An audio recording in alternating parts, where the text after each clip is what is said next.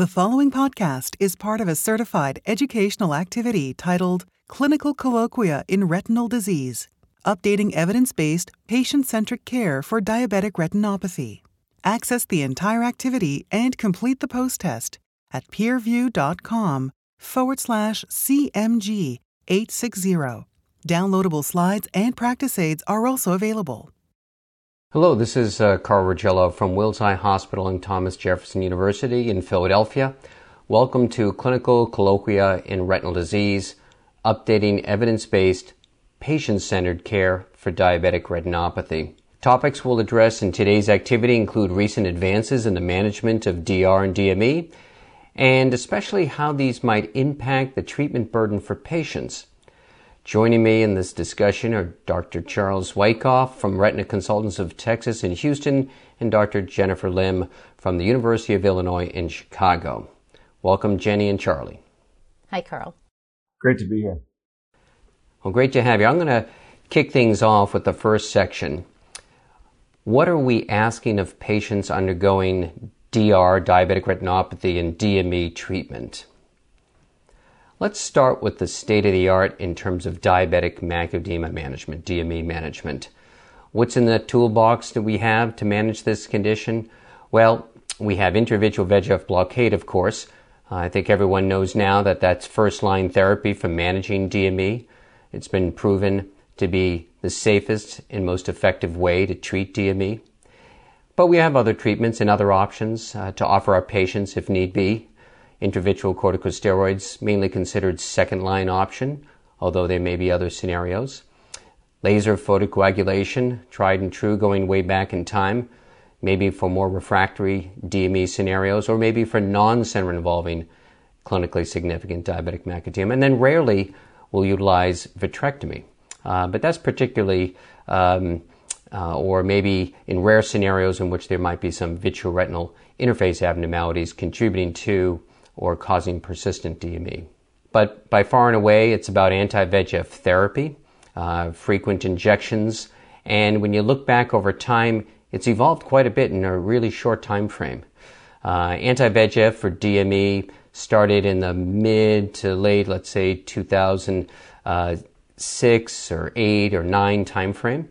Back then, it was all about focal laser, maybe a little steroid use, but as you look and go forward maybe just 4 or 5 years, it went from minority of patients getting intravitreal injections of anti-VEGF and some steroids to the majority, far majority really.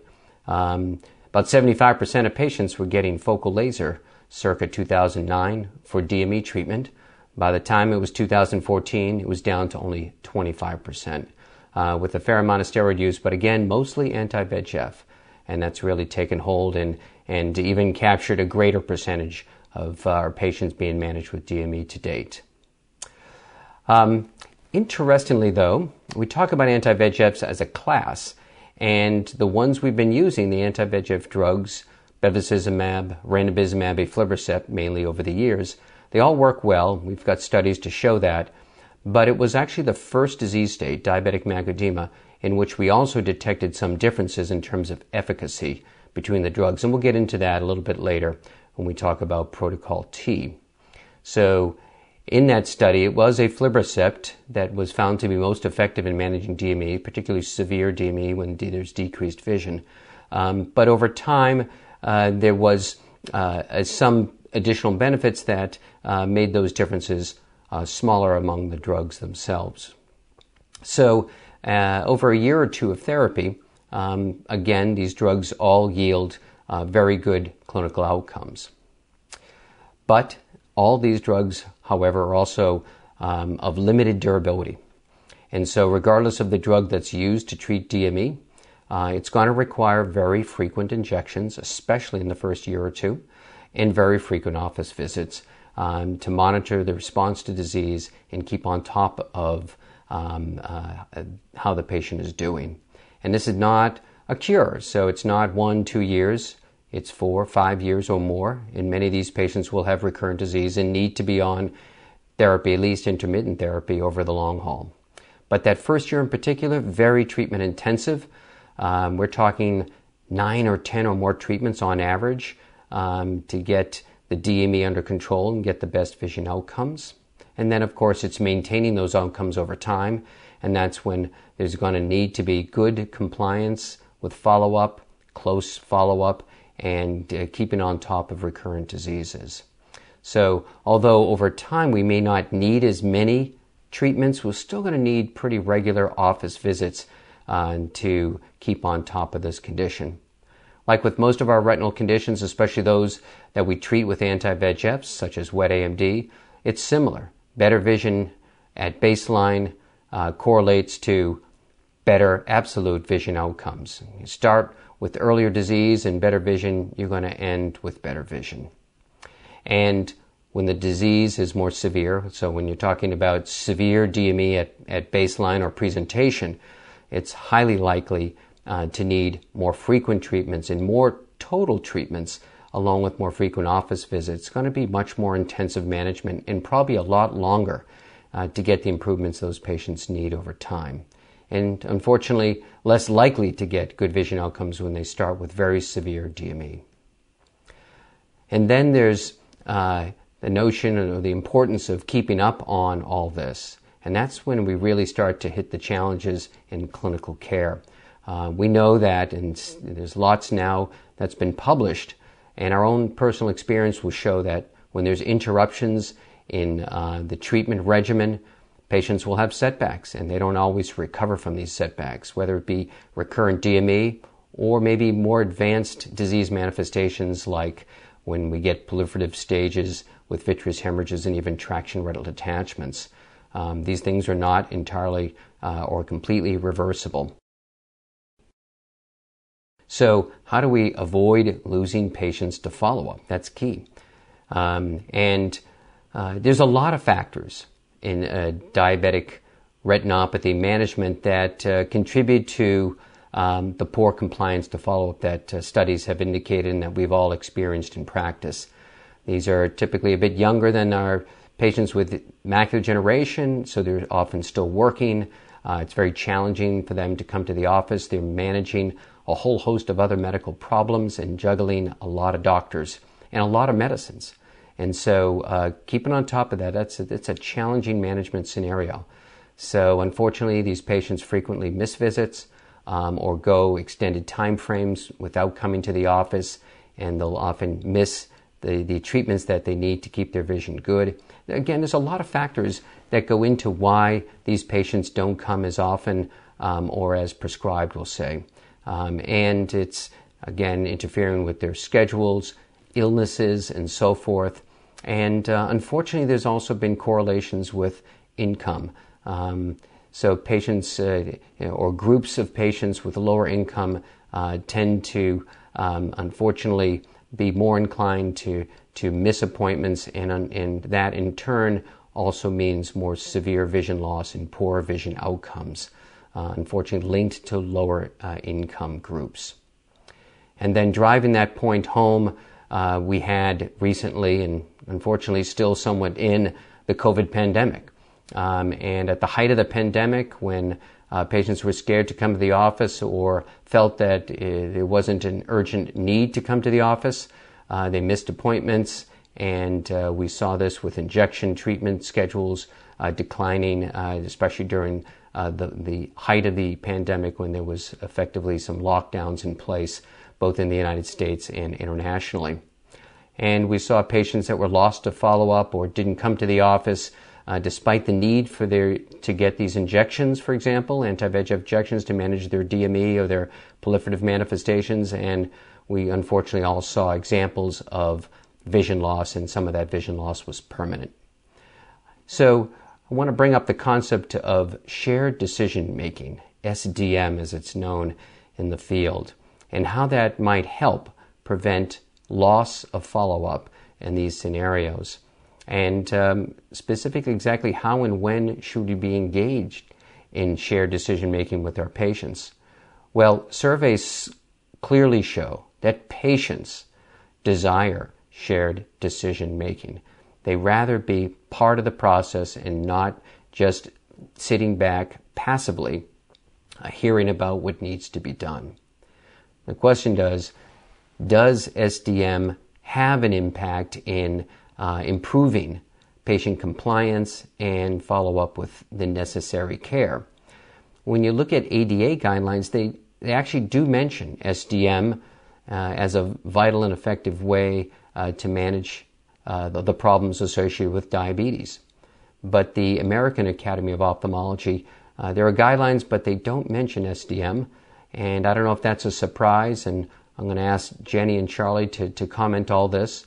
But of course, the AAO in our field recognizes the importance of engaging with our patients, informing them, having them part of the process, even if they don't specifically mention SDM in the guidelines, and whether or not there's effective tools at hand for us. I know I don't use specific SDM tools, but we're going to hear from our experts in terms of whether or not we should be thinking about this as a way to improve compliance and improve outcomes for our patients. You know, it's not just one treatment. I mentioned already up front that there are 4 treatments effectively, but yes, mainly we're starting off with anti-VEGF for diabetic macular edema and so forth. But even then, there's decisions to be made and alternatives in the way we manage this condition. Do we use a continuous treat and extend? Do we use a PRN approach to these injections? Well, I think that should take into consideration specific patients' needs and how it best suits their ability to get the best vision outcomes. So I mentioned that there are tools, and take, for example, this SDM Q9 tool. Now, I was not familiar with this tool until recently, but it really helps to engage and include the patient in decision making. And here's the form itself. Charlie and Jenny, have you ever seen this form? I have not, Carl. I like to think that I do use shared decision making akin to what you showed there in my own way by asking the patients, you know, what is your ability to come into the clinic? Are you more inclined to want to come in every month, perhaps, or would you like to try to space it out because of your work responsibilities or your income levels? So I think, you know, a lot of these other factors, just as you mentioned, really play an important role in helping that patient come to a decision as to what type of treatment they want, and also in some cases where they want a branded drug or whether they will go with a generic drug. Charlie, what about you? I agree with all the comments from both of you. And no, unfortunately, I've never seen this form before either. But I think that most retina specialists do what both of you are describing, and I try to also. We care about our patients at a very personal level, and our clinics are all busy, but it does matter. And I think everyone tries to connect with patients in their own way.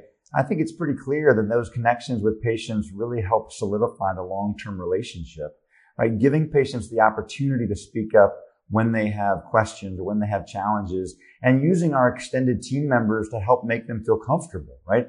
Just because they're asking questions doesn't necessarily need to be a scary thing for physicians, right? Make sure that you're deploying your support staff to go in and give all the information the patient needs. All the education doesn't have to come from you as the physician. I think this often scares physicians and they think, I can't do this, I don't have time. But really look at your extended team members as sort of critical to educating and keeping the patients on the same page as you. And I also tell patients, you know, it can be overwhelming, especially the first visit and the first time they learn they have a problem with diabetic retinopathy. And I tell them, look, it's a lot of information to process, and this is a ongoing type of educational process. So we're going to have opportunities to ask more questions and engage more over time. And I just encourage them to stick with the program and let me know how they're doing, how their vision is, and any challenges they have in getting to the office and getting the necessary treatments on board, and then talk about preferences over time. It's impossible to do this all in the first visit, that's for sure, that initial consultation. Jenny, you were going to say? Yeah, you know, I agree with everything you guys have said, and I really think it's a matter of building trust, having your patient build trust with you, trusting you with their care, trusting you, you know, that you're going to do the best that you can to help them keep their vision. And I think in other fields in ophthalmology, like in glaucoma, back in 2009, Dr. Han wrote a paper on shared decision making in terms of improving compliance with taking glaucoma drops. And, using sort of methods where you interview your patient, you ask them a question, then you tell them something, then you ask another question. You kind of build on this system where you kind of ask, tell, ask to get information from them. And you try to do this, as Charlie said, with a lot of empathy, and try not to blame the patient for not being compliant, but rather help them come to a way to improve their compliance and to improve their care. Sorry, another part of it I think is critical is to bring in family members and friends. So it can absolutely be overwhelming the first, the second, the 10th time for patients. I really regularly encourage people to bring in family members, bring in friends, to ask questions. I encourage patients to write down their questions ahead of time so that when it's overwhelming, they can look at their paper and be reassured that they're getting their key questions answered. I think having multiple sets of ears hear the information and digest it over time really helps patients see the value and buy in long term. Well, these are all excellent comments, and I'm glad you shared them. And now we're going to hear from our patients. So we'll play the video of our patient being interviewed. My name is Leslie Mitchell. I am 45-year-old type 1 diabetic with diabetic retinopathy. I have 2 children and a husband. I've had diabetes for 40 years, and I've had eye problems for 6 years.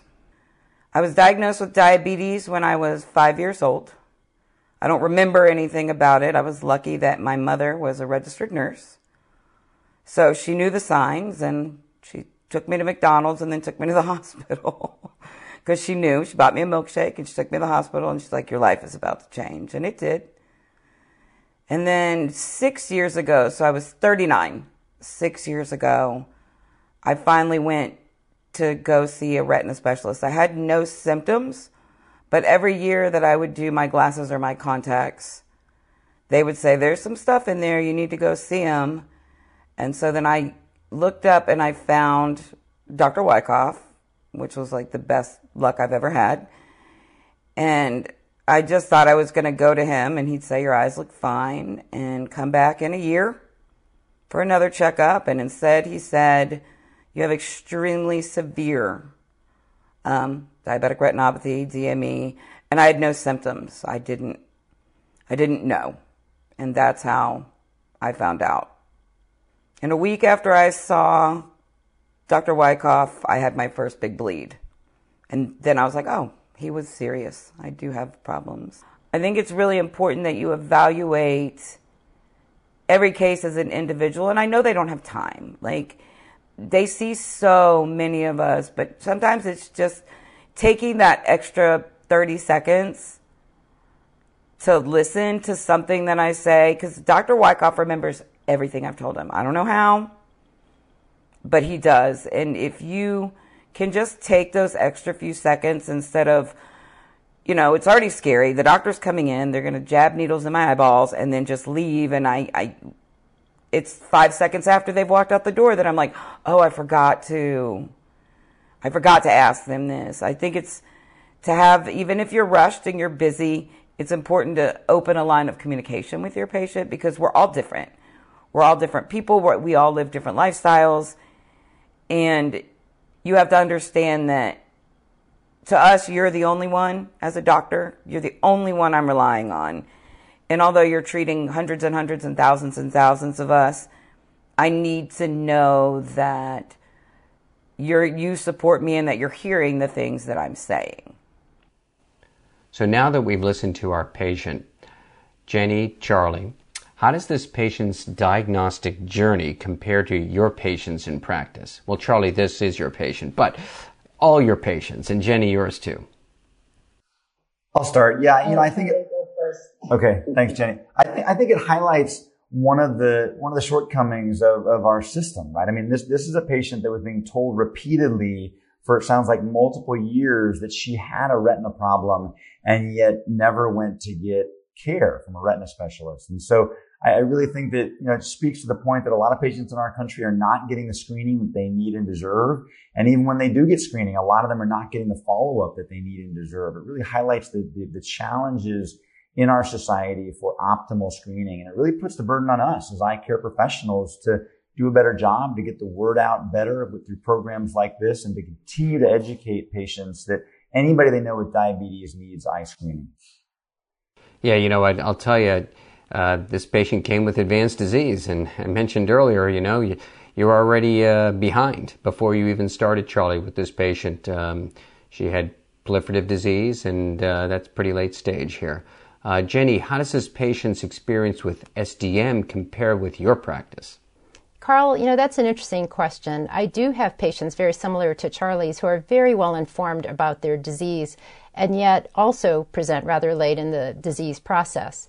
On the flip side, I have a lot of patients who are not as well informed about their diabetes and come to me and they just say, Doc, my vision went. I want you to decide for me what's best for me. So there are both sides. There are some patients who want to be very involved and share in the decision-making process.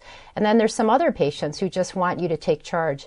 And I think as the physician, you have to know when to do just what they ask you to. And then also to hold back and say, I need for you to share in this decision-making, because then that will gain some of their, not more trust in those cases, but it'll give them some, if you will, skin in the game, and they'll say, I've decided to do this with you, and then that way they don't want to let you down, and it becomes a team effort, I find, when I collaborate with my patients in their care. Yeah, and I think we have one advantage in our field, which is these beautiful images that we can show, right? On the monitor right there for the patient. We can show them the disease. We can show them the severity of their disease relative to normal images. And I do think that helps to educate the patient, and that in turn gets them engaged and committed to what it takes to get the best outcomes. Well, thanks so much for sharing that experience. And I'll now hand it over to Jenny, who's going to talk about seeking a higher standard of care. And these are the advances in therapy for DRDME. Thank you, Carl. 2021 is really an exciting time because we have so many new treatments that are coming out, some with extended treatment intervals, others that address more pathophysiological targets that are different from just anti-VEGF. And then we're also learning more about the benefit of corticosteroids for patients with diabetic retinopathy. Let's hear from our patient first about her experiences about treatments for her diabetic retinopathy and her macular edema. He's like, you need more time to see if that eye is going to become normal again. And if it doesn't, there's no need unless we absolutely, positively have to do laser, then we will move on to the injections. And my eyes are very sensitive to the Eylea medicine, to when it wears off. So when most people can go 8 weeks to 12 weeks, I'd go every 4 weeks. So he took the time to figure out the best timeline with me as to when I needed the injections each time. Because nobody wants to go once a month, but if your medicine starts wearing off, then you start getting nervous and things start getting weird. And even to this day now, he'll tell me 4 to 6 weeks you choose, and I'm like, see you in 4 weeks. Because it makes me feel more comfortable and it makes me feel better. And he really wants me to feel comfortable doing these things in his office. So I feel like he gives me all the choice in the world. I mean, obviously I can't say, don't stick any needles in my eye, but cure it. That's not something he can do, but he works above and beyond to make sure that his treatment plan for me and my treatment plan for myself stay on the same road. And it makes me not want to avoid his appointments. So now it looks like I'm looking through a spider web in that eye, but I've trained my eyes. The lines are small now, they're not big. So I've trained my eyes to kind of look through the pinholes a little bit. So that's how I can get up to 20, 25 in that eye now. This, you're not expecting it. You have nothing to prepare you for the slap in the face that I'm going to wake up and, oh gosh, I can't see a spot.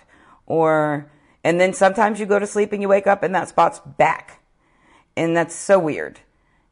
No one can explain to you. There's not a set process of how this happens. First you're going to start seeing a little blurry, and then you're going to see double, or then you're going to see that. Everything that comes, it happens when it just happens, and you have no preparation for it. And that's what's super scary for me, is just that I like being planned, and I can't plan if I'm going to wake up one morning and have a bleed in my eye, which will take weeks to dissipate to where I can see again. I travel a lot for work, and me and my husband are both gone. Doing your eye injections is not something you can do just me taking the day off. Will has to take the day off as well. And then the rest of the day, I'm shot until that night, because they also use a betadine, or like a little, I think it's betadine, that they put a dot over where they're going to inject to try and make sure you don't get an infection. Well, that doesn't belong in your eye. So even though Dr. Wyckoff will give me like an aspirin for the eye drop after, it's still, my whole day's gone. It's blurry and it's like sandpaper sometimes. So some days after my injections, I can't close or open my eyes. Like if I close them, they just burn. Open them, they just burn. So Will has to be there. My husband has to have the whole day off, just as well as me having to have the whole day off, because he's my seeing eye dog that day. You know, and sometimes there can be a small air bubble that comes in through the injection, which is absolutely normal, and it will leave a perfectly circular black dot in the middle of your eye. And it always, 24 hours later, it's gone, but it can be really hindering. So I have to make sure that our entire schedules are completely changed for that day. And, you know, any errands that I would have to run or anything that my children would have had to do back then before they went off to college, it could be a lot, because it's a 24-hour, it's 2 seconds in the doctor's office and a 24-hour recovery time from sometimes the burning and the stinging and the blurry vision and all of that stuff. No, I'd love for the longevity of it to be longer, to where instead of every 4 weeks, eventually it can be every 6 months. You know, if how long the dosing would last. I don't have any necessarily problems with the injection that day. I mean, I'm kind of down for the count that day, because it's like looking underwater, the medicine. If it's correct, it kind of floats around in your eyes for the first day, and it's a little weird. But at least then I know it's working. I would just say the only thing I would hope for would be, you know, an extended one where it just goes a lot longer than 4 weeks. I think everything else, it's been great for me. And it really has taken me from severe to stable for 5 years. And that's hard to do, as bad as my eyes were. So, Carl and Charlie, are Leslie's experiences typical of the patients in your practice in terms of her treatments for her macular edema and diabetic retinopathy? I know this patient well, so I'll speak first. Certainly, there's a spectrum of how much treatment different patients need. Obviously, earlier in the disease course, when we catch patients with early DME or even early PDR, many of those patients can receive, you know, fewer treatments than patients with more advanced disease. Carl spoke to that data earlier. Our patient here definitely falls on one end of that spectrum, where she has required fairly intensive treatment over many years to maintain a good vision in her better eye and useful vision in her worse eye. So there's certainly a spectrum, and maintaining patient compliance along that journey is a challenge, because it's a lot for people of any age, but especially for working age people like our patient here, to be able to come into clinic so frequently to receive the injections and treatments that they need. Yeah, I was surprised, you know, that she wanted to be treated on a monthly basis when given the option of extending her doses. Carl, do you find this in your patients as well, or do your patients prefer to try to extend more? Well, like you said, it's the gamut. You know, this patient, there's a few pertinent aspects to her presentation. First of all, for many, many years, and she had diabetes from the age of 5, for many, many years, she ignored her eye care, maybe even her medical care. and she advanced to a high level of retinopathy. So Charlie was treating both the proliferative disease and the diabetic macular edema, and because it was caught late, it requires a lot of intensive treatment, and she was a bit scared straight when she had her first vitreous hemorrhage, and that frightened her, and that got her motivated and really helped to turn things around, and I'm sure Charlie played a big role in helping to turn things around for her. So, different things motivate different patients. For her, it was becoming educated in what was happening and how to best manage it. And Charlie said, look, you know what, this is what it takes, frequent regular treatments to get the best vision outcome. And she was very adherent with it. And she bought into that, and she's been really good ever since. At first, I would have predicted she would have been, trouble with compliance and intermittent therapy and us not being able to get a good outcome. But I was very impressed with the way Charlie's been able to bring her into it. And I think the SDM concept is what we're seeing.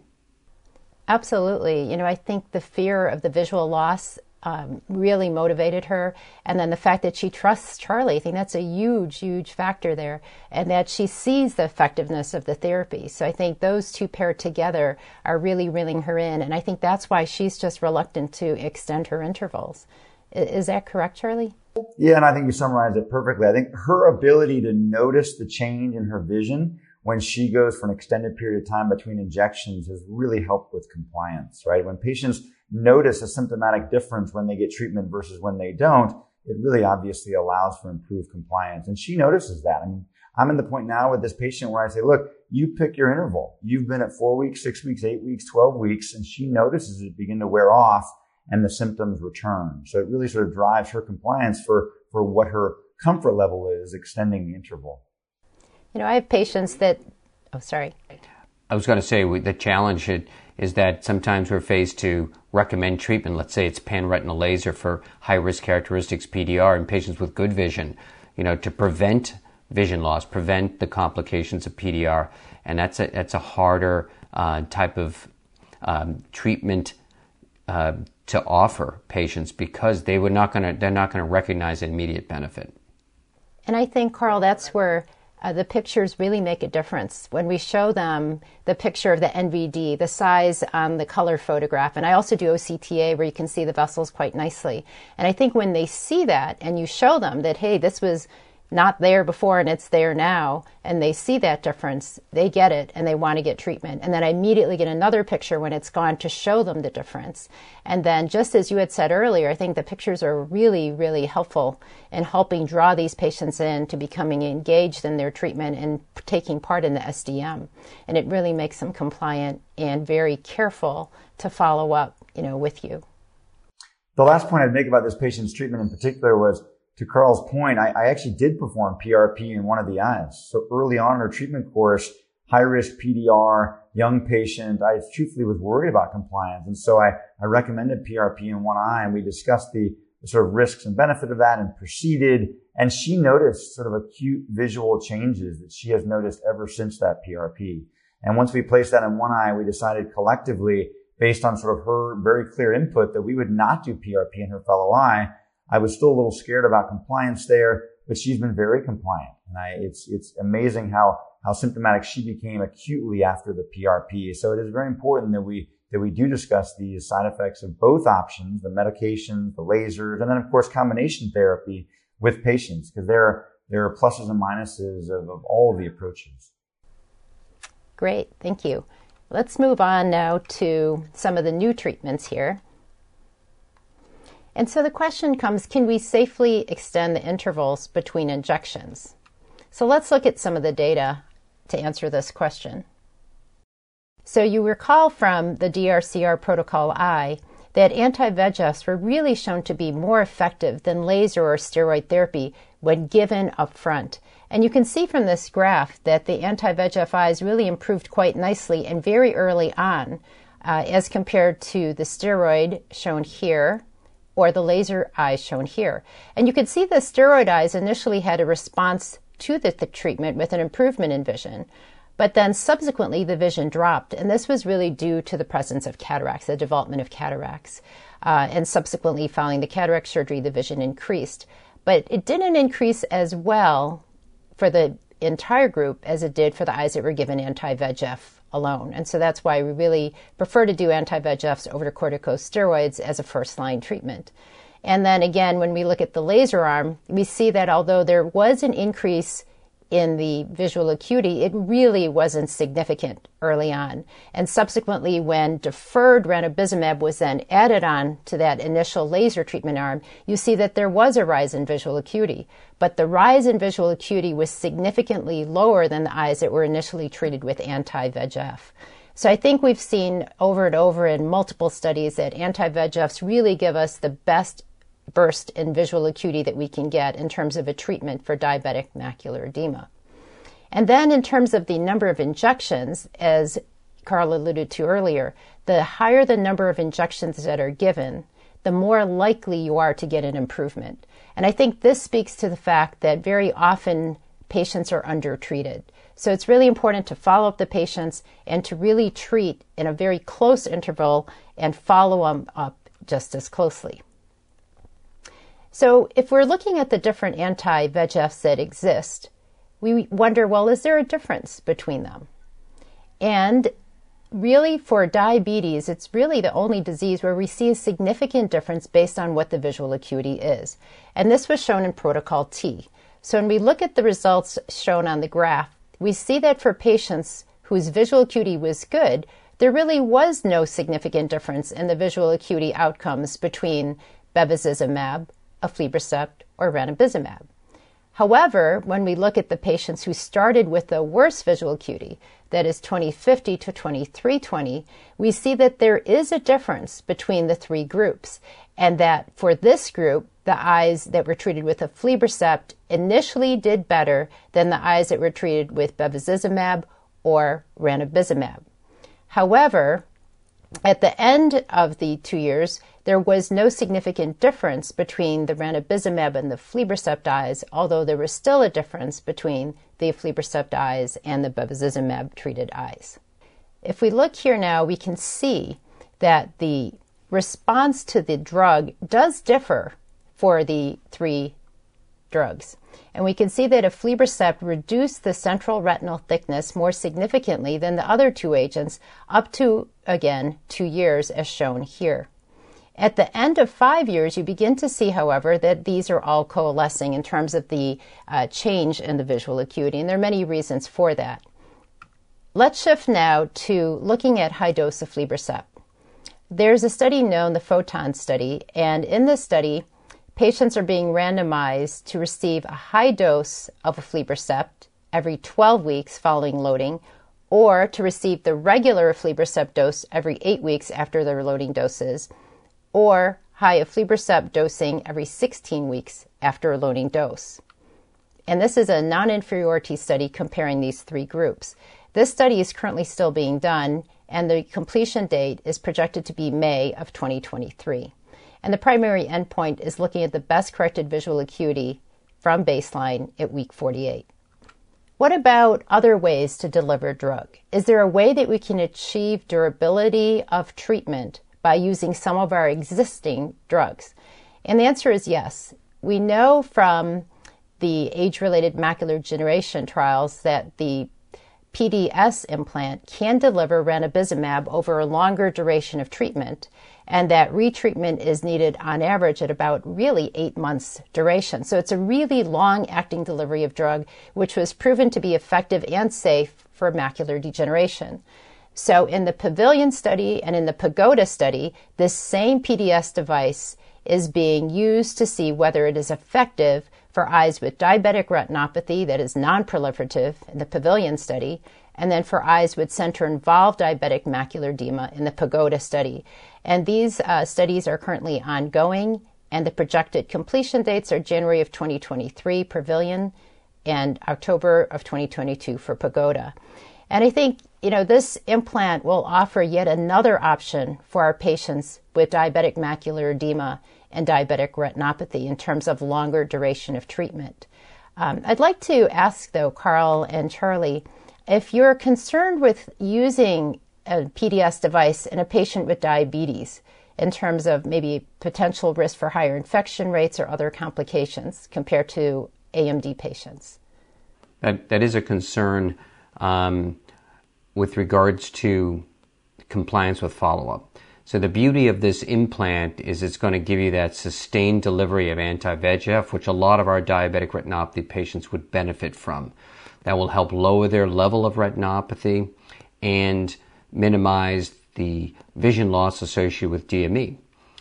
So it's in many ways ideally suited to treat diabetic retinopathy and related problems. However, because of that device, there can be issues having it under the conjunctiva can erode, it can be a setup for infection and so forth. So I wouldn't consider using this approach if the patient hasn't proved to be compliant with follow-up. It's not something you're going to introduce right away from the get-go of DME treatment or diabetic retinopathy treatment. You're going to be treating those patients, you're going to see how they do, you're going to make sure they respond, and then you're going to introduce this in a patient like Charlie's where they needed very frequent treatment as an alternative to come into the office and getting injections every month or two, let's say. But they have to prove to be reliable with follow-up, because even though they may not need injections, they still need office visits at this time to monitor the device in the eye. Charlie? Yeah, I see this as a light down the road for patients. It really is a challenge to maintain repeated injections essentially indefinitely for all of these exudative retinal diseases. And so to have this option now for patients, hopefully if it's commercialized, will be invaluable. Not because every patient's going to get it, but because there's hope there. Because you can say to patients at the beginning, look, we're going to give you shots for now, but down the road, there's a device that we can think about using in you if you're responding well and that's something you want to do. So it'll be really nice to have a new opportunity that allows a durable treatment option in the right patient population. And I agree with Carl on all of his thoughts on how he would select who those ideal patients might be. Yeah, absolutely. And I think for me, it's going to be a choice that I reach for before I reach for a steroid in a patient who needs repeated treatment or who really has a high treatment burden. And then secondly, I think it'll be really a neat way, if you will, provided the studies pan out in Pavilion, for really decreasing the DRSS level and supplying that anti-VEGF to keep that level low if we need it. Because that's always the question. Do you keep injecting a patient to decrease their level of DRSS, and what's the risk of that? So it'll be exciting to see what the PDS proves in diabetic retinopathy. Now, brolucizumab is another interesting drug. Brolucizumab is a very small single-chain antibody fragment, and it has a very high equivalent molar dose when we compare it to other drugs like ranibizumab, aflibercept, or bevacizumab, as you can see here. But as you know, brolucizumab has been linked to increased risks of intraocular inflammation and particularly retinal vasculitis in patients with age-related macular degeneration, which limited its widespread use. So in diabetic retinopathy, the KITE and KESTREL studies were done using brolucizumab, and these were phase 3 studies that were done and included approximately 900 patients total. And in KITE and in KESTREL, brolucizumab was compared to aflibercept 2 milligrams dosed every 8 weeks.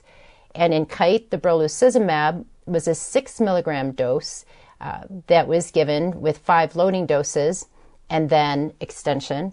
And in KESTREL, it was either a 3 or a 6 milligram dose after 5 loading doses, again given in a particular specified protocol, which allowed for extension.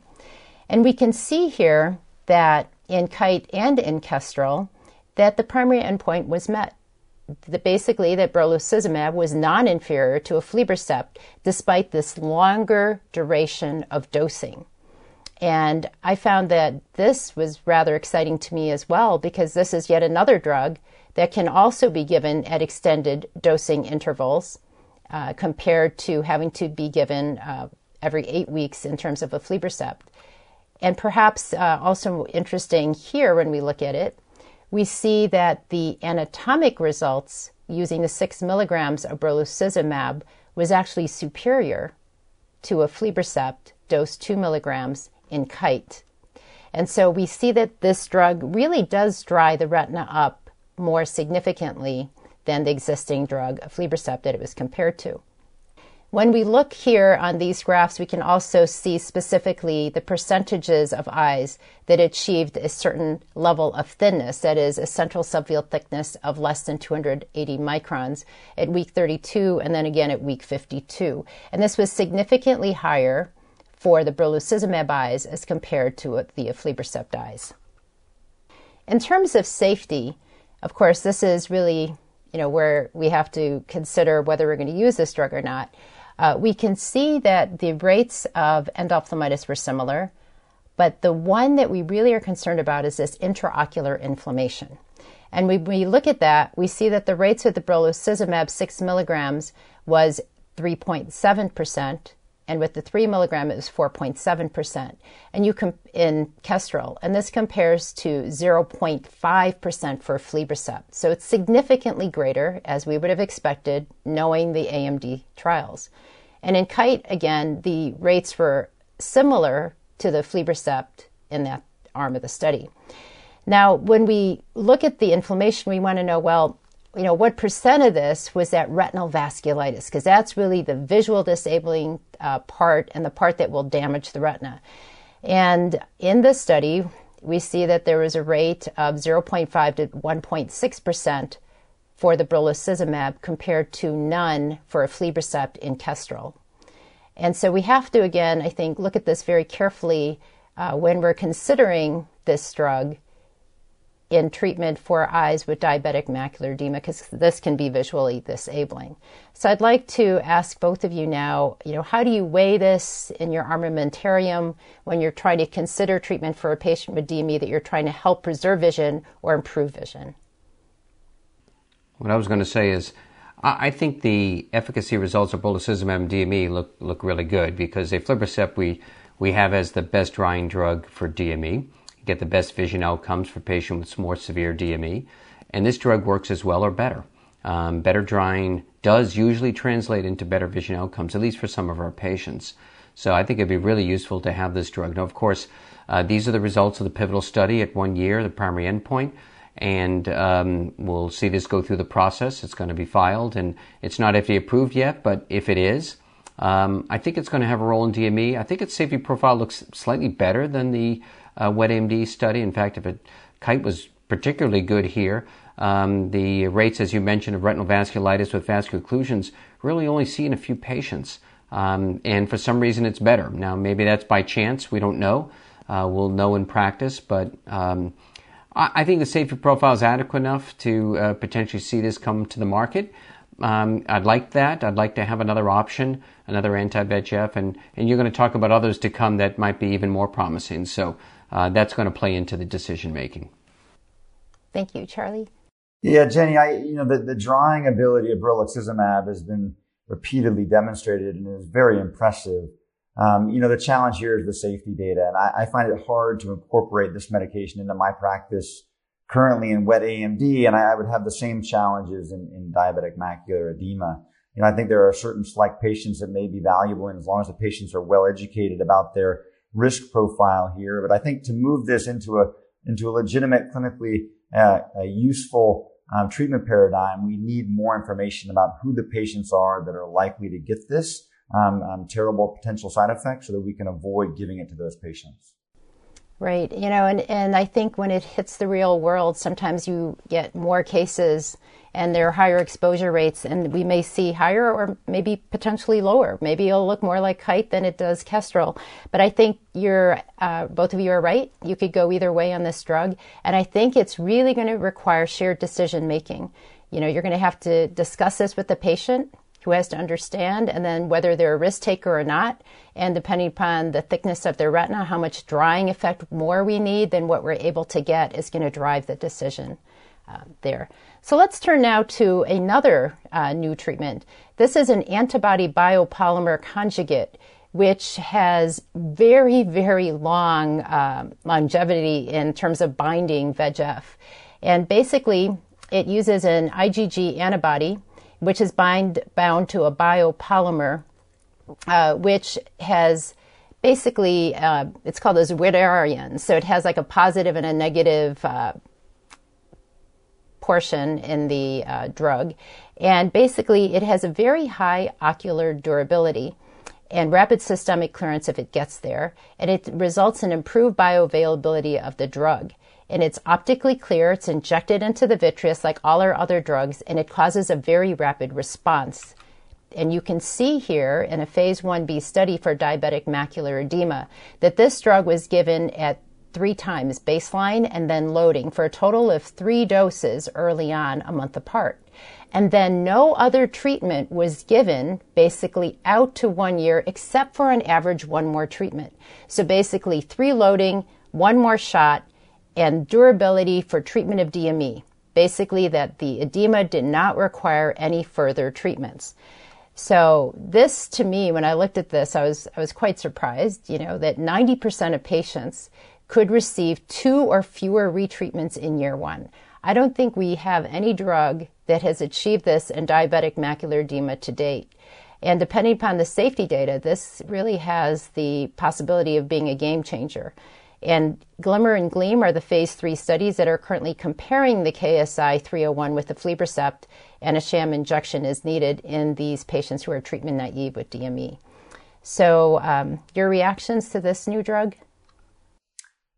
I agree with your comments, Jenny. The challenge here, though, is that this is, of course, phase 1b data that's uncontrolled and actually still an ongoing study. It's amazing how many phase 3 programs are ongoing with this fascinating, extremely promising molecule with no complete data set yet. Nothing has ever happened like this in retina before. So I really do look forward to the phase 3 data, I think, guide us on how this medicine will compare with our current standard of care in diabetes, which is really aflibercept for the reasons that you and Carl have beautifully pointed out. But I am very hopeful that this will help push the durability envelope. There is certainly a huge unmet need for that. Yeah, I was going to say KSI 301 does look to be considerably more durable than the drugs we've been using for sure. But you've got others that are promising, especially in the durability department, that are also going to come about and likely be in our hands soon. But Charlie's right, this jumped from a phase 1 to a phase 3. And so we have limited data. But how we think this might benefit our patients is because this large molecule basically has, at least in animal models, at least double the half-life of the types of anti-VEGFs we've been using before, and that's why we're looking at greater durability here. Exactly. And, we're not really discussing genetic therapies, but this is kind of, on the spectrum towards that longer longevity. So now the question, I'm going to throw out there is, can we obtain a more durable response by attacking other pathophysiological targets aside from just VEGF? So one of these new drugs that's in development and actually has been studied is an anti-VEGF and an anti-angiopoietin drug. This is known as faricimab. So why block angiopoietin 2? Well, angiopoietin 1 is a vascular stabilizer, and angiopoietin 2 destabilizes this, and it competitively inhibits the same receptor that Ang1 binds. So when you bind Ang2 to this receptor known as the Tie2 receptor, it upregulates the signal and makes the eye more susceptible to VEGF-A and leads to angiogenesis. So it makes sense to block Ang2. This bispecific antibody, known as faricimab, has been studied in the phase 3 Yosemite and Rhine studies. And as you see here, the faricimab was given at 6 milligrams every 8 weeks, and this was compared to faricimab 6 milligrams given in a personalized treatment interval, and this was compared to aflibercept 2 milligrams dosed every 8 weeks. And without going into the specifics of the study, the primary endpoint was really looking to see whether this bispecific antibody dosed every 8 weeks, essentially, after loading, or dosed at a personalized treatment interval after loading, was similar to aflibercept. And the primary endpoint actually was an average of the 3 last measurements of the visual acuity around the 1 year endpoint. So what did that look like? Well, we can see here that faricimab was shown to be as effective as aflibercept in terms of the mean change in visual acuity by that week 52 endpoint mark, which was averaged. And this was true for the Yosemite as it was in the Rhine study. In terms of the drying effect of faricimab, the mean change in the central subfield thickness and the OCT was actually also significant and effective with regards to comparison to aflibercept. And in fact, it was actually better at drying than aflibercept in the Yosemite study as shown here, and a little bit better also than in the Rhine study. Let's turn now to corticosteroids. In some patients, we can't get an adequate response to VEGF, and we know that corticosteroids attack a different part of the mechanism that leads to diabetic retinopathy, so it makes sense to consider corticosteroid agents. As shown in this graph, you can see that the corticosteroids obviously not only affect inflammation, but also inhibit certain cytokines and inhibits leukostasis and enhances the tight junctions. So it makes sense to consider using a corticosteroid in patients who have diabetic macular edema and even other forms of diabetic retinopathy. So what do we know about corticosteroids in the treatment of DME? We know that intravitreal triamcinolone results in improved visual acuity when added to prompt laser therapy in pseudophakic eyes for at least 2 years, as was shown in Protocol I. However, corticosteroids have side effects that were well known, including glaucoma and cataract progression in phakic patients, and of course also the risk of endophthalmitis. What about sustained release steroids? We know that the intravitreal dexamethasone implant resulted in improved visual acuity, again in eyes with pseudophakic status, and this was maintained for 39 months as shown in the MEAD study. Complications were related again to side effects of steroids, and these included IOP elevation of 10 or more millimeters of mercury in 85 to 96% of patients in the dexamethasone groups. When added to ranibizumab in the DRCR Protocol U study, there was really no significant effect of best-corrected visual acuity by using dexamethasone. What about the fluocinolone implant? Well, in the FAME study, the fluocinolone implant was shown to improve visual acuity and to have a maintained improvement in visual acuity for up to 36 months. However, the downside was that the phakic eyes, 82% of them required cataract surgery because of the high rate of progression of cataracts. And also in FAME, it was shown that 5% of participants needed glaucoma surgery because of the IOP increasing effect of the fluocinolone. So corticosteroids are a two-edged sword. They can improve the vision. They can result in decreased thickness of the retina, but they have this problem of causing cataracts and glaucoma. So Carl, I'd like to ask you, because you wrote a consensus expert white paper report on the role of corticosteroids in DME, can you frame this for us in terms of how you use it and what are the best patients to use this on? Sure, I can certainly comment, and everyone has a slightly different take on when corticosteroids are most useful in the setting of diabetic macular edema. But when we got a group together and tried to come to some consensus, what we found is that, one, steroids are considered more or less routinely for suboptimal responders. So patients that are getting anti-VEGF that have incomplete drying, and that could be getting to the strongest ones that we have, aflibercept now, and we'll have new ones in the future.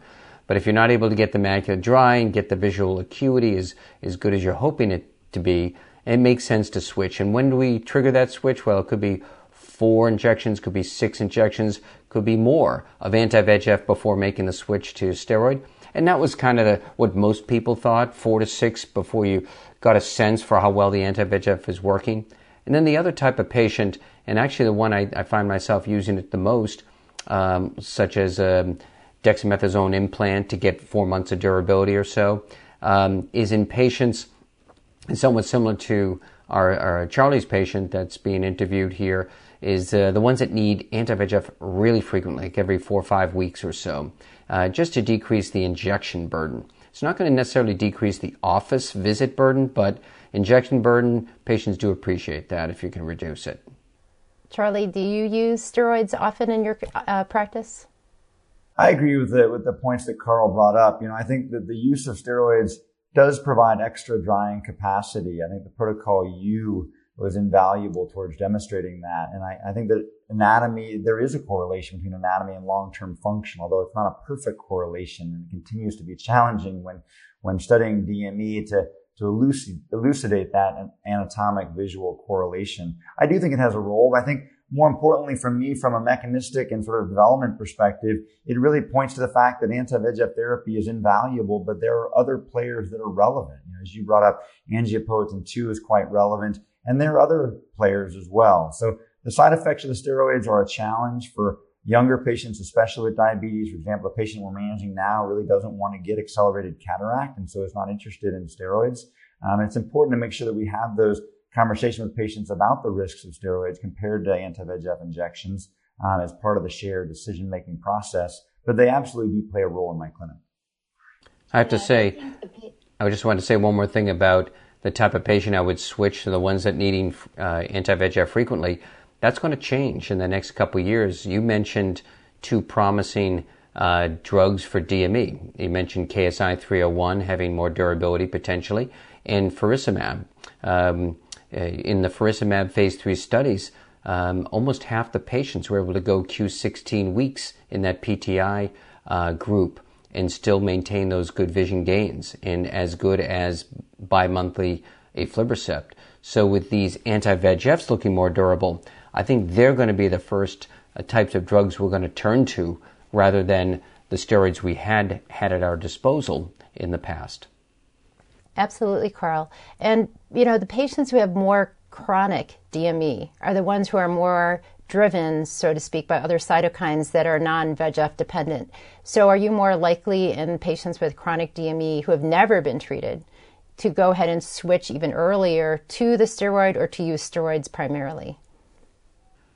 I actually still try the anti-VEGFs first, and I'll sometimes be surprised and see a good effect, but you're right. More chronic disease is going to be harder to treat in general, and I think we're likely to see a greater percentage of these so-called suboptimal responders. And I'll probably think about switching to a steroid sooner because of the additional mechanisms of action at play that you outlined, decrease in a number of cytokines, IL-6 and others that could be involved with DME, especially more chronic DME. And I think we heard that at the ASRS this past week. There were some papers looking at some steroids usage and saying that the ones that switched earlier had a better response in terms of the visual acuity, although the steroids were able to still decrease the retinal thickness to the same degree, but it was too late. So maybe if you're going to do it, you might want to consider it earlier, at least until these other treatments come out. Jenny, that was a great summary of not only our existing treatments and how we use them, how they compare, but what's on the near horizon, which is looking really promising to get results that could be better with efficacy and at the very least, drugs or therapeutics that are looking more durable. So I'm going to now hand it off to Charlie. Charlie's going to talk about patient considerations in newer therapies, the sort of practical side of advances in the therapy for DRDME. Charlie? Thanks, Carl. Yeah, excellent discussion so far, Jenny and Carl. Look forward to hearing what you think about this section also. So beyond visual acuity, what do we know about the impact of intravitreal therapies compared to laser on other aspects of vision, right? We live in a visual world, and while most of our studies are focused on best corrected visual acuity using ETDRS letters, in other words, central foveal vision, obviously vision has much more to do with peripheral vision, contrast, color vision. There's a lot of other components to our visual world that we don't assess very frequently, certainly in clinic very, very rarely, and then in clinical trials only sporadically. I think this question really highlights an unmet need in the field, right? This is part of the shared decision-making process to sort of understand our patients' visual lives. It is more than just the smell and visual acuity. We all have patients with a whole host of diseases that might have good central vision and yet be complaining bitterly about their visual function. And likewise have patients with poor central vision, but actually say they're quite functional. So there is an incomplete sort of correlation between Snellen or ETDRS best corrected vision and patients' visual lives. And it's important that we try to understand that. Here are three sort of key measures of vision that we occasionally think about. I'll skip to the easiest two first, color vision and contrast sensitivity. There's actually very little data on outcomes with these, with anti-VEGF versus laser treatments. Certainly patients will, in many cases, notice changes in color vision and contrast sensitivity after laser, but it's not really quantified very well in the modern literature. The place where we do have some prospective data is visual field analyses. We know that probably as part of the natural history of diabetic retinopathy, a meaningful proportion of patients will have loss of visual field over time. Tom Gardner and others have sort of focused on the neurologic component of diabetes impacting the back of the eye for a long time. Again, we need more data around that, but that is a key part, we think, of the natural history. But on top of that, we clearly know that a complete PRP session or peripheral laser will cause sort of essentially immediate changes in the peripheral visual field. This was documented very clearly in the DRCRNet Protocol S with an acute decrease in visual field function, whereas that visual field was relatively preserved with anti-VEGF therapy through at least 2 years of follow-up. There was a marked difference at 2 years. But of interest, in the Protocol S data set, as those patients were followed further, there was actually decline in visual field among both patient populations through the 3rd and 4th and 5th years of follow-up. We saw that both the anti-VEGF treated patients and the previously laser treated patients experienced visual field decline, suggesting again that this is probably part of the natural history, or maybe there was some component of under-treatment in those later years that drove those visual field changes. So maybe for my colleagues here, Carl and Jenny, do you guys assess visual function in your patients with diabetes? Do any of these quantitative measures ever in clinic? And if so, when do you use them? For me, not formally on a routine basis, that's for sure. But you can get a sense by hearing from the patient. I'm having trouble with constricted vision, night vision, and so forth. And we've evolved our treatments to help minimize the problems, although some of the visual field problems, of course, are from the underlying disease, and some could be from the therapeutics. As you mentioned earlier, pan-retinal laser photocoagulation can constrict fields. So I don't specifically measure it, but I take into consideration the patient needs to know that these are potential side effects of this therapy, laser versus anti-VEGF. So there's pros and cons to how we manage it based on not only efficacy, but the side effect profile. I agree with you, Carl. And, unfortunately, I too do not measure visual field, color vision, or contrast sensitivity on my patients. But I think it's really important. And I think if there was a way that we could measure this rather effectively and quickly and, efficiently in the clinic, where we would be more likely to do this for our patients. Because as you said, it's really important. And these are the intangibles that you can't get at by just the visual acuity. Because so many times, the patient says, you're telling me that my vision is 20/20, but I'm telling you that I can't read well, when low light levels, contrast is not that good, colors are washed out. And I tell them, I hear you, I get it. I know there's more to your vision than just reading the eye chart. And the eye chart is an idealized level of vision. But right now we don't have a really good way to measure this efficiently. Great comments. So much to learn in our space still. Let's move on now and talk about two really important data sets that I think our field is still digesting. And they really revolve around the two questions shown here, which is, can we prevent progression of the disease? In other words, can we prevent development of PDR? And I would add center-involved DME to that list. And then secondly, can we, and maybe the question is better posed, should we be treating earlier in this disease process? And what data do we have to guide this discussion? And so I'll go through both of these data sets that we have and then ask for your input. So there's two trials that I mentioned. The first here is Panorama to unpack, and this is the trial that had the data first that was public, and therefore we'll talk about them in that order. This was a phase 3 trial involving patients with NPDR, so no PDR and no center-involved DME. In other words, they had excellent vision. You had to be 20/40 or better to get into the trial, and on average, patients were about 20/25 at baseline. but sort of what we think of as this quote unquote high risk NPDR. And it was a phase 3 trial involving 402 patients. They were randomized equally into 3 different groups. 1/3 of the patients got sham injections, and then the other 2/3 received aflibercept. One of them received aflibercept every other month, every 8 weeks after 5 monthly loading doses, and the other arm received every 16-week aflibercept. This is the longest sort of fixed interval dosing strategy we've seen in DR up to this date. And these patients had a few loading doses at the beginning.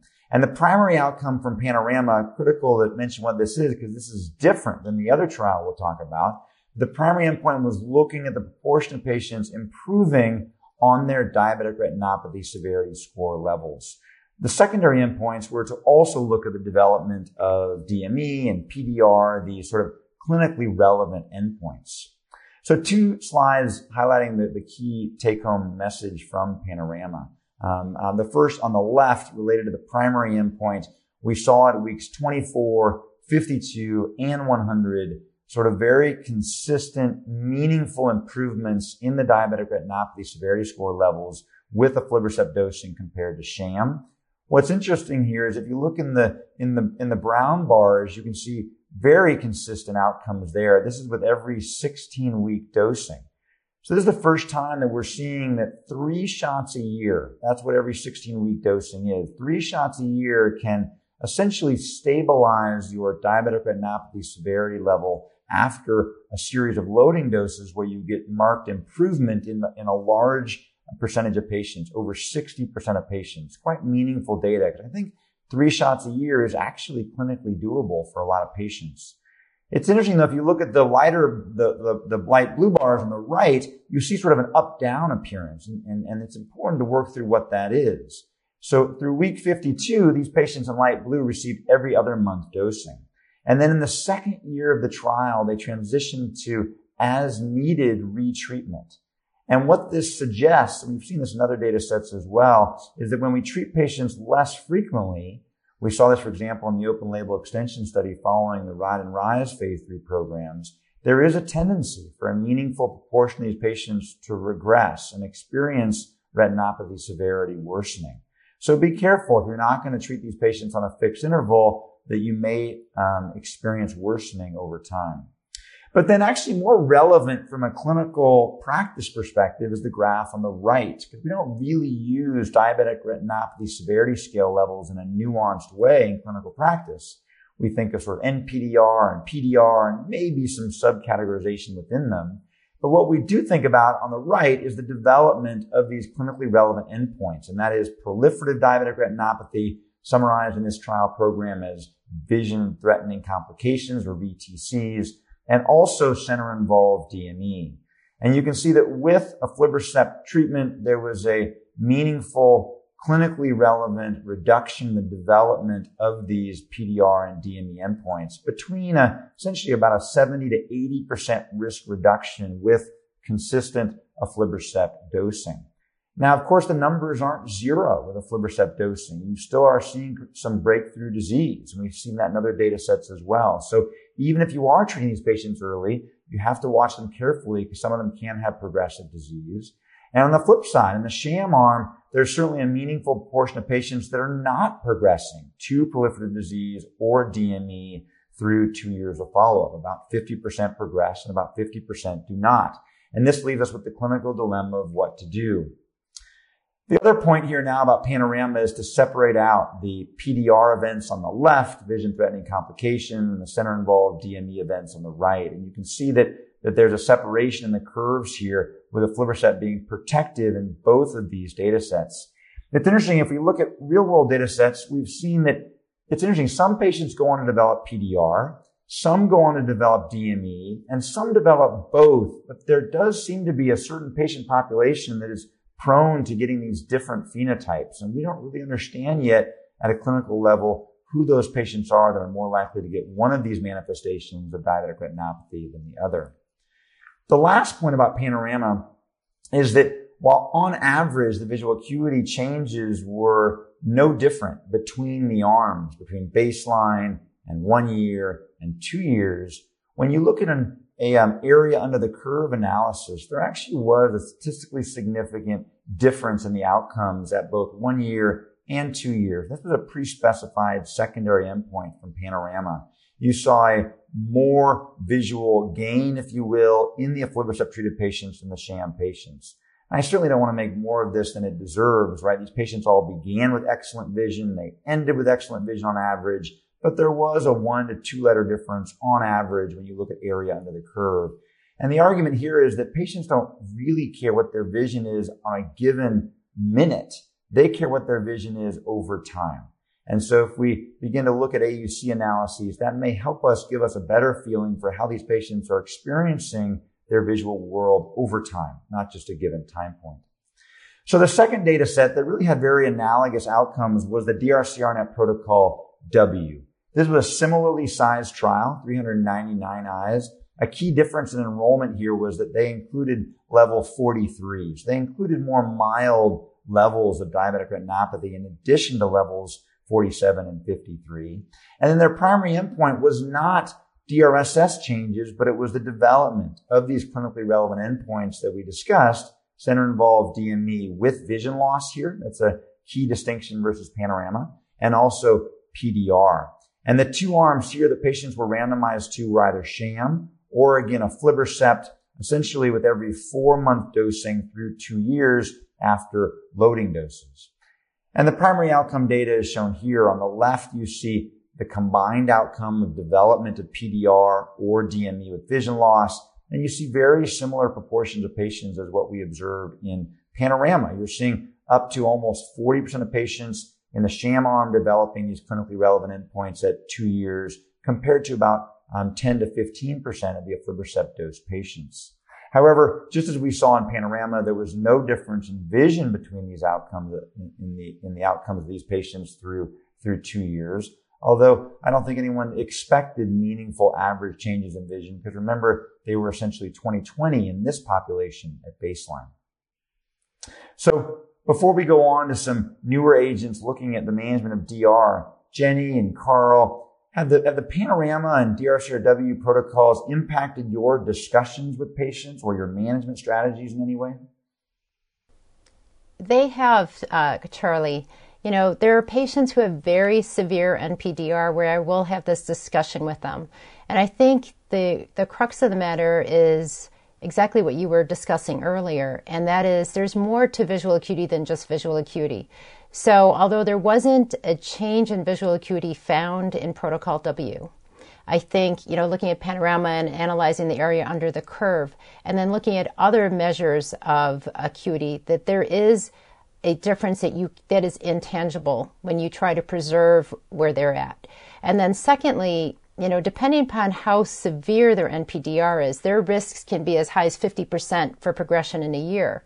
And so if you then look at your curve and you look at the patients who are treated with the anti-VEGF and you compare it to the sham and you take the difference in those numbers, you can get a number needed to treat.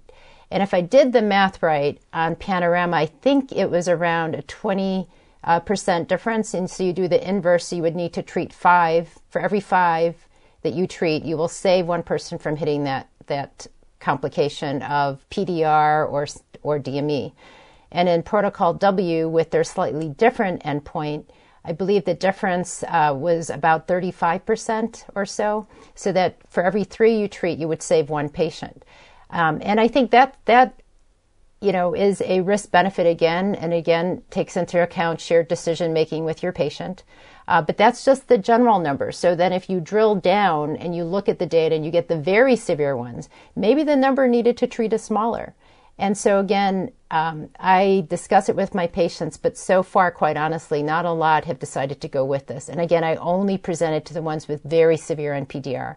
I'm not advocating for this yet, and I'm waiting for the 4-year results of Protocol W to come around. Great comments. Carl, anything different you do up there in Philadelphia? Well, I'm going to agree with Jenny. It's an important dialogue to have. These are powerful results, but they take doing injections on a regular basis and perhaps ongoing, we don't know for sure, for years to maintain the benefit, because it's not a permanent resetting of the thermostat for better levels of DR in many of our patients. And so now you're talking about having a dialogue with the patient by saying, we want to start injections. So we are doing something invasive, albeit with a good safety profile. It's not risk-free.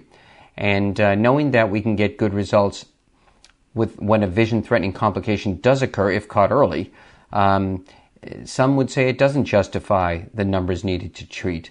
And I think patients, when they have good vision, no symptoms, and even if they're told, and even if they see images that say, look, we can make you better by getting injections now, or we can react to problems when they occur and hope that we get good results, most of the time they're still choosing to just watch, wait, and then treat. So if we had non-invasive ways, if you had a pill or an eye drop, I don't think there'd be any hesitation. But unfortunately, the devil's in the details. You need the 3 loading doses. You need injections every 2-4 months or so, and you need to probably continue it, but we'll need more follow-up. And maybe with longer-acting drugs, and I know you're about to touch upon this, we can get away with even less frequent injections. That could shift us towards thinking about, or patients wanting to get these treatments proactively. Effectively, that's what we're talking about here. I do want to add one quick thing, and that is we have to remember in the studies that the patients in both arms were seen very frequently. And so the onset of the vision-threatening complication was picked up right away. And so it's a little bit different from clinical practice, where we don't see them as often as we would have in a clinical trial. And so maybe they wouldn't have gotten the treatment as early.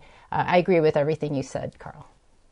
I agree with all the points that you both brought up. I find it fascinating to add 2 points there. In the most recent American Society of Retina Specialists PAT survey, where they probe all the retina specialists across the country what they're doing for these disease contexts, I find it fascinating that year over year we're seeing the percentage of physicians that are considering treatment in these eyes increase. The most recent PAT survey was about 35% of patients of physicians say that they are treating patients with NPDR without DME, at least in some circumstances. And I also agree with the concept that it's not really a question of should we treat earlier. Carl, your point is very well taken, right? If you had a 100% safe drug that was highly effective, I don't think we would be talking about earlier treatment. I think we would all absolutely agree on it. So it's really that safety efficacy balance, and that's where the patient discussion really becomes critical. And I've found these data sets really helpful in that discussion, so that I'm not just guessing on what the numbers are. I can give them real data to help them make informed decisions. But I agree, what is going to move this field forward are newer agents that are more durable and potentially more effective. We've talked about both these agents already, so I'll summarize these briefly and get your input. The first here is, of course, KSI 301 that Jenny beautifully summarized before. There's an ongoing program called GLOW, which is a phase 3 trial, again, comparing sham injections to KSI 301 with dosing of up to every 6 months. So now instead of 3 times a year, you're looking at 2 times a year for dosing. So you're cutting that dosing down from 3 to 2. Wonder if that would make a significant difference to both of my panelists. And then the second one is, of course, the port delivery system, which again, Jenny beautifully summarized before. The ongoing Pavilion study is focusing exclusively on this NPDR population without DME, with a very extended durability of anti-VEGF effect based on the neovascular AMD data to date. So I think both of these programs are likely to move our space forward. I love having more tools in the toolbox for these patients. It allows improved patient options, and hopefully will just encourage them to be more engaged in their care over time. Do either of you think that either of these particular agents are going to sort of move that needle, if you will, on the proportion of patients that are getting treated earlier, or will it take something that's not a surgery and not an injection in the eye? I think an office-based injectable will. I'm not so sure a surgery and a device will. That's a bigger step to take for earlier intervention. But, if this KSI program works out, for example, and we get these treatments down to maybe twice a year, that's a little more attractive, and I think that will probably move things along. I agree with Carl. I would go more with the KSI, provided the safety profile continues to look good. in the phase 3 trial. And then in terms of surgery, again, a lot of our patients aren't willing to risk surgery, the morbidity of it, even if they don't get a complication. Just the thought of having surgery, having to go through the surgery itself, and the potential risks, I think, is a bit much for them right now. All excellent points. Well, let's turn to our patient again and see what she thinks about her knowledge on diabetic retinopathy compared to other patients. And we'll also probe her on sort of her discussions with other patients and their sort of thoughts and questions about diabetic retinopathy and DME. I think I am good at describing to other people what it's like to look through my eyes, because it's you don't know, and I think it's important that somebody knows and somebody has a descriptive way of explaining what it's actually like to see through my eyes, whether it be to a doctor or you guys or even a friend of mine, who don't even think about things sometimes. They're like, Leslie, look at this. And I'll be like, well, I can't really see that. And it's not because my eyes are dark. Like people think it's blindness is darkness. It's not. So that's why I try to explain to them. Sometimes I see things that aren't there. Sometimes I don't see things that are there. So I think I'm pretty good at being descriptive of that. And I feel like that can be helpful to scientists or to my doctor or even to my husband, kids, and friends to understand that it's not just black that I see, So I think I'm educated in that side of it, but I'm not necessarily educated on exactly the medical stuff that's going on in my eye because I trust my doctor so much. They want to know that I have gone 6 years and that I have stuck to my plan and put total faith in Dr. Wyckoff, because it's so much of a mental and emotional thing to go through this at my age. And most people want to run from it. They want to run away from Dr. Wyckoff. If I don't go get my injections, then everything's going to get better. And I feel like my job is to let these people know that you have to run to him. I run to him. And they run from him. And I said, that's only going to make it worse. And you're going to get to a point where there's things that Dr. Wyckoff can't fix if you continue to not go. And I tell them, they'll ask me, well, does your eye do this after the injection? Yes, it does. And then I'm so comfortable knowing it's not only me. And I said, you can ask even Dr. Wyckoff these questions. And she's like, well, it's so different. I just had lunch a couple weeks ago with one of his other patients for 3 hours. And she's like, you have no idea. Talking to you and talking to somebody else close to my age that has gone through it, you really helped me. And I just told her it's super important not to run away, because that's when you get the problems that he can't fix. It's not he cannot promise. He can't promise ever that we won't go blind, but you have to stick to it. And that's really what I preach to them, is how important it is not to run away from him, because he's really our savior up there. He's amazing. And we're really lucky to have him, because he's a very huge in the research and huge in everything else. And missing your appointment is the worst thing you can do. And that's really what I try and push to them. And I let them know you're not by yourself. We all have weird things that happen after these injections, and we all have side effects. And sometimes we think we have side effects that we may not, because it's scary. Like somebody is putting needles in our eyeballs. But that's going to save your vision. Okay, Jenny and Carl. So I must admit that this patient played a special role in my clinic, actually. In quite a few times now, I've connected patients one to another. Of course, once I get bilateral sort of approval to do so, I found that really helpful, especially in these younger type 1 diabetics that are sort of overwhelmed because they're at a stage in their life where they're working and now they've got this massive eye problem. I see a lot of young diabetics in this situation. And Leslie brings out that point. It's sort of unusual, I guess, to do that. Do either of you use sort of patient education tools beyond just where you're seeing them in clinic? I actually tell my patients rather facetiously in the beginning, I say, I've been injecting all morning. Have you heard anyone screaming? And then, they kind of chuckle and say, well, no, I haven't. And I said, well, if you want, I can have you speak to one of my other patients. So again, I get the same thing. I go to the other patient who, of course, says, oh, Dr. Lim, I'd be happy to talk to the patient and tell him it doesn't hurt and, you can come back. And then I connect them that way. I don't send them to lunch, but I do have them talk to each other. And I find that really, really helps the patient who is having the injection for the first time. And then I also have the staff come in, the person who's going to numb up their eye with, the tetracaine, whatever we're using in the patient, and explain to them what he or she does and that it doesn't hurt, and that patients have been coming back for years, so that they just don't hear it from me or my fellow or my resident. They hear it from the staff, they hear it from other patients, and I think that really helps them feel comfortable. Yeah, I have to say, I haven't sent anyone to lunch yet with each other, but keep in mind, though, the waiting room is a nice chat place, and patients often do share their experiences. And I've had patients come in and say, oh yeah, I just spoke to someone who said the injections weren't bad and so forth, or they're getting a benefit, and that helped to reinforce things for me. This patient really used some very key words here in this interview. Running to the doctor, running away from the doctor. She used the word scary. And this is exactly what every patient says, at least at some point, if not early on. Maybe it's ongoing. Patients don't like to get injections. They, quote, tolerate them well, and we all say that.